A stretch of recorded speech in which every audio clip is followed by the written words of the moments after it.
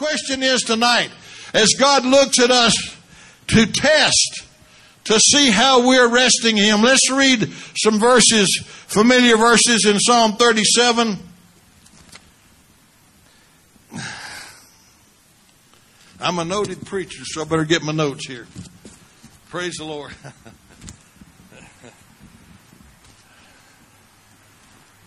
But I don't have as many pages as some people do. Praise God. But I never do get through the pages that I have. Okay, in Psalm 37 verse 3 it says, trust in the Lord and do good. So shalt thou dwell in the land, and verily thou shalt be fed. Delight thyself also in the Lord. So our first assignment here that God has given is, one place the psalmist said, I will go to the altar of God, to God my exceeding joy. We have to come to the place to remind the Lord that, Lord, we have different joys in life that you give us. Things that you bless us and to enjoy, Lord. But Lord, we're going to declare to you that you are our exceeding joy. You're the greatest joy of all that we have. So he said, delight yourself in the Lord, and He shall give thee the desires of thine heart. He will create desires in your heart that's pleasing to Him. He will create inside of you His desires. And He has many of them. He has wonderful desires for your life and for my life. And if you delight in Him, you look to Him as your very topmost priority. You love Him. You share that love. You walk with Him. You talk with Him. You exalt Him. You tell others about Him. You delight in the Lord. And He said, commit your way unto the Lord. Trust in Him, and He shall bring it to pass. So that is going to take time in different areas of your life. And He said, He shall bring forth your righteousness as the light, and your judgment as the noonday. Rest in the Lord. Rest in the Lord. Della was saying a while ago, Stephen brought us a wonderful message last week on fighting the good fight of faith. And she said, well, Stephen's preaching on fighting and you're preaching on resting. It's quite a contrast. And I said, well, yes, it is. But even, and I'll mention a little about it in just a moment maybe, but even in resting, there's a fight. But have to understand how the fight takes place. We have to understand, as we heard last week, the fight of faith and how that takes place. So, but in resting in the Lord, if there's a fight, then guess what? We refuse to do the fighting in our strength against the situation. It's a matter of coming to His rest and putting it into His hands and saying, okay, you fight the battle. Here I am, Lord. If you got something for me to do in this situation, but I'm not going to try to struggle and fight this and work it out in my own mind, in my own power, and my own strength. Here it is, Lord. I have a fight of faith. But you know what my fight of faith is, Lord? As we heard last week, my fight of faith is to trust in you and let you fight the fight. Amen? So even in the fight of faith, I'm resting in the Lord for Him to do the fighting. Wait, and He said, wait patiently for Him. Now, what all is involved in this waiting patiently here in the Lord? There's several aspects. This is not just, sort of being passive and just, going around and saying, well, I hope God will do something. I mean, and all. There's some elements of waiting patiently for the Lord. The Bible says over in Hebrews, it says, be not slothful. Be not slothful, but followers of those who through faith and patience inherit the promises. So you and I, even though we have great and mighty promises that are given to us, we have to inherit or possess our promises by faith. And so here are some of the things that's involved in waiting patiently. One is to wait assertively. I begin to assert myself in this waiting situation with God. I begin to assert myself, with, as we heard earlier, boldness. I assert myself that, Lord, I'm waiting on you. I'm depending on you. And in waiting on you, I'm just waiting to assert myself. And also, I wait authoritatively. The Lord told us to be authoritative. Amen? To use our authority. Amen? That's the way Jesus operated. They said, this man speaks as one who has authority, for even the demons are subject to him, and he speaks as one that has authority. And the man that came wanting for the healing, he said, you don't even have to come to my house. He said, because he said, I'm a man under authority. And I say to one, go, and he goes, and another, come, and he comes. So the Lord shared how great faith this man had and granted his request. So I wait while I'm waiting patiently. I'm waiting and I'm extending that authority out before the Lord. I'm showing him that I believe in the authority I have. I wait assuredly. I develop my assurance while I'm waiting on the Lord. I decree and declare my assurance. Even though my soul may not yet be to a place of full faith, I start with my spirit man. My spirit man is able to believe. My spirit man is able to confess faith. My spirit man is able to decree faith. While my soulical man may not yet have developed the genuine faith that must be recognized by God to be finalized and validated faith, I'm bringing my confession out of my spirit in order to alter my thinking and in order to alter my emotions so that they come in alignment with the truth of God's Word and the Spirit. And then I come to a place where doubts and uncertainties can no longer dominate my thinking and my emotions, but I've changed that into assurance before God. I wait assuredly. I wait, develop the word here apportionately. And I mean by that when you're going through something and you're waiting on the Lord, there's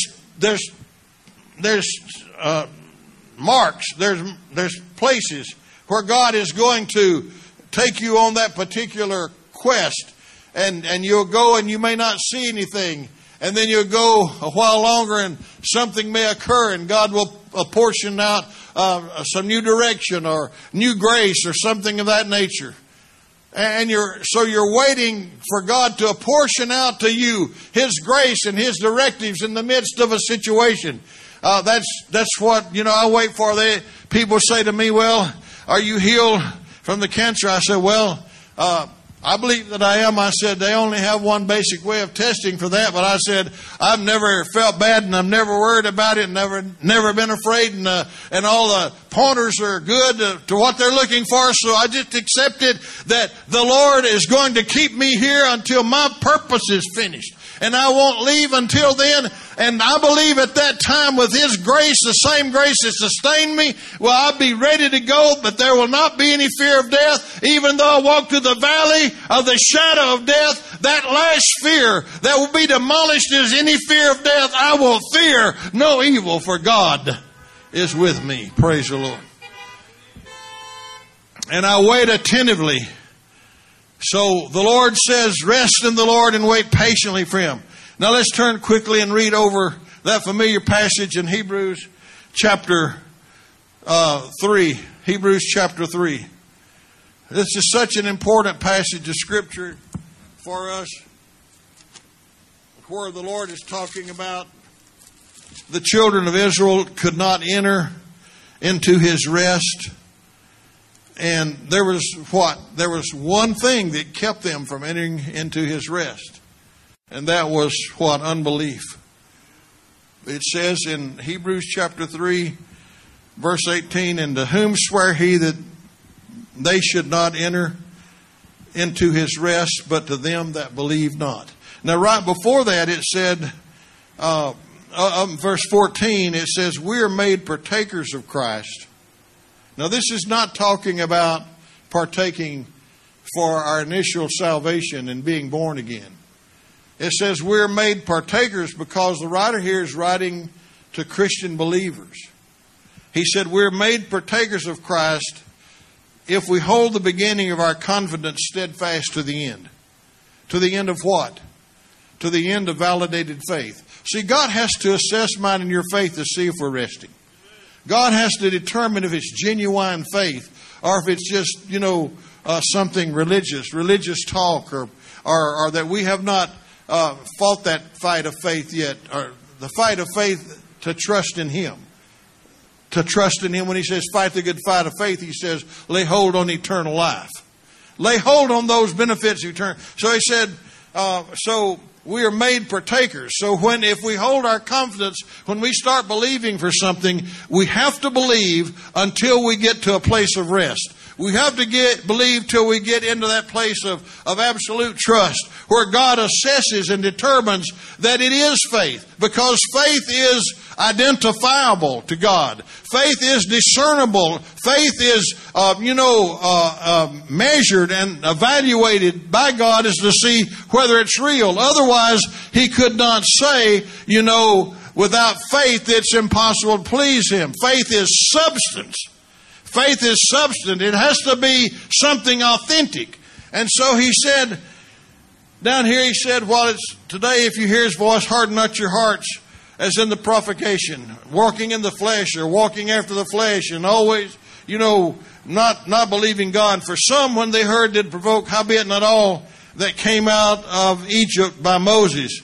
This is a sad statement here. But with whom was He grieved 40 years? Can you imagine? Can you imagine this are the people of God? They came out of Egypt under the blood. They came through the Red Sea. They were promised a land that flowed with milk and honey.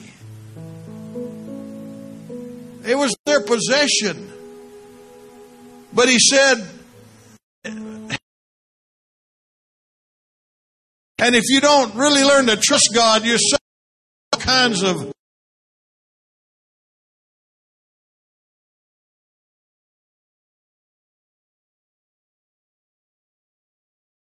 and we see that they could not enter in because of unbelief.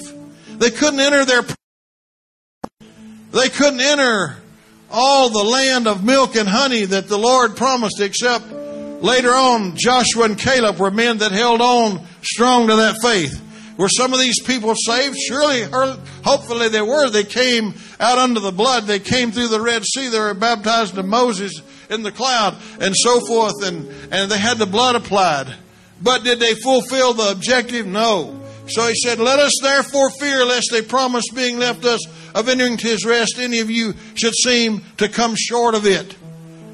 For unto us was the gospel preached as well as unto them. But the word preached, this is a sad thing. The word preached did not profit them, not being mixed with faith in them that heard it. For we which have believed do enter into rest, as He said. There remains a rest for the people of God. So God is testing our resting. And God is not pleased unless you and I are resting in Him tonight. And in verse 9 it says, there remains a rest for the people of God. For he that has entered His rest, watch this, he has ceased from his own works.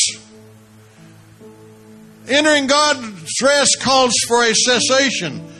What are some of those works? When I start obsessing about something, when I'm looking at something all the time that I'm facing, that is part of my works. When I'm obsessing, when I'm trying to figure it out, always racking my mind, trying to figure it out, designing a plan of my own, something without just giving it over to God. If you don't know what to do, what is the best thing to do? Give it to God and do nothing but believe.